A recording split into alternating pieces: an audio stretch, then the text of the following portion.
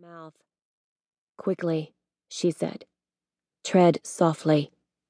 Aurora hesitated.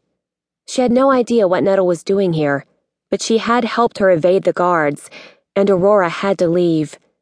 Nettle could not lead her anywhere more dangerous than this. They crept through the forest, Nettle guiding Aurora with a hand on her wrist. They did not speak. At first, Aurora flinched every time she snapped a branch or rustled the underbrush, but the forest around them was full of noises too, owls hooting and creatures scrambling through the bracken. They heard no human voices, saw no torches or signs of pursuit. "We have to head out into the open," Nettle said, after about an hour of silence. "We'll be harder to track across the fields, fewer twigs to break." Water gurgled ahead of them. The ground sloped down, and moonlight bounced off a shallow stream. "To stop any dogs from following our trail," Nettle said, as she stepped into the water. Aurora followed her. The water soaked through her shoes, chilling her sore feet and blisters. The stream led them out of the forest, into open hills. Flocks of sheep slept in groups on the grass, but there were no buildings, no signs of human life. "Is it safe to talk?" Aurora asked. Nettle let go of Aurora's wrist. "Yes," she said, quietly. "You must have many questions." Aurora had so many questions that for a moment she found herself unable to speak. Nettle had helped her, that was clear, but she had given no hint of why she was here, or where they were going, or what had happened in the village.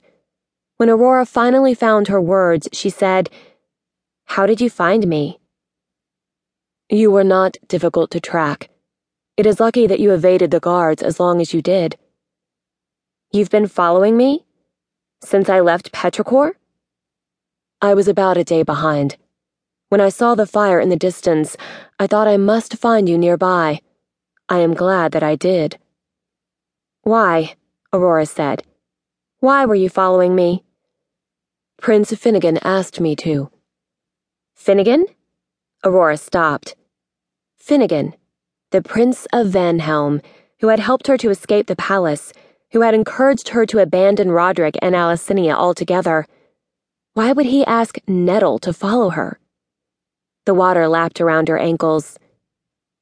"Finnegan asked you to watch me." "Aurora, we must keep moving." "You work for Finnegan?" "Yes," Nettle said. "As I said, but we must move while we talk." Aurora did not move. Nettle worked for Finnegan. Of course, she worked for Finnegan. She had been at the banquet in Aurora's honor, had been invited to perform by Finnegan himself after the previous musicians fell suddenly ill. She had sneaked into the ball.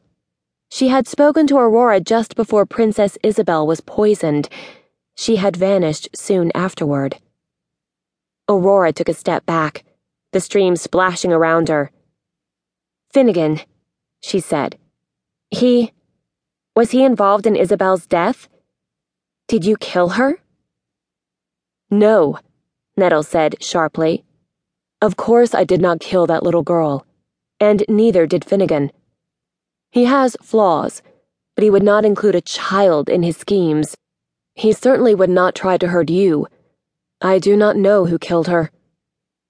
Nettle looked sincere, unsettled by the accusation, but that did not explain why Nettle had been at the ball, or why she was here now. "And I'm supposed to believe you?" "Yes," Nettle said. "Do you honestly think I am a murderer? That I would work with someone who was? I was at that banquet to watch Princess. Another set of eyes and ears, nothing more."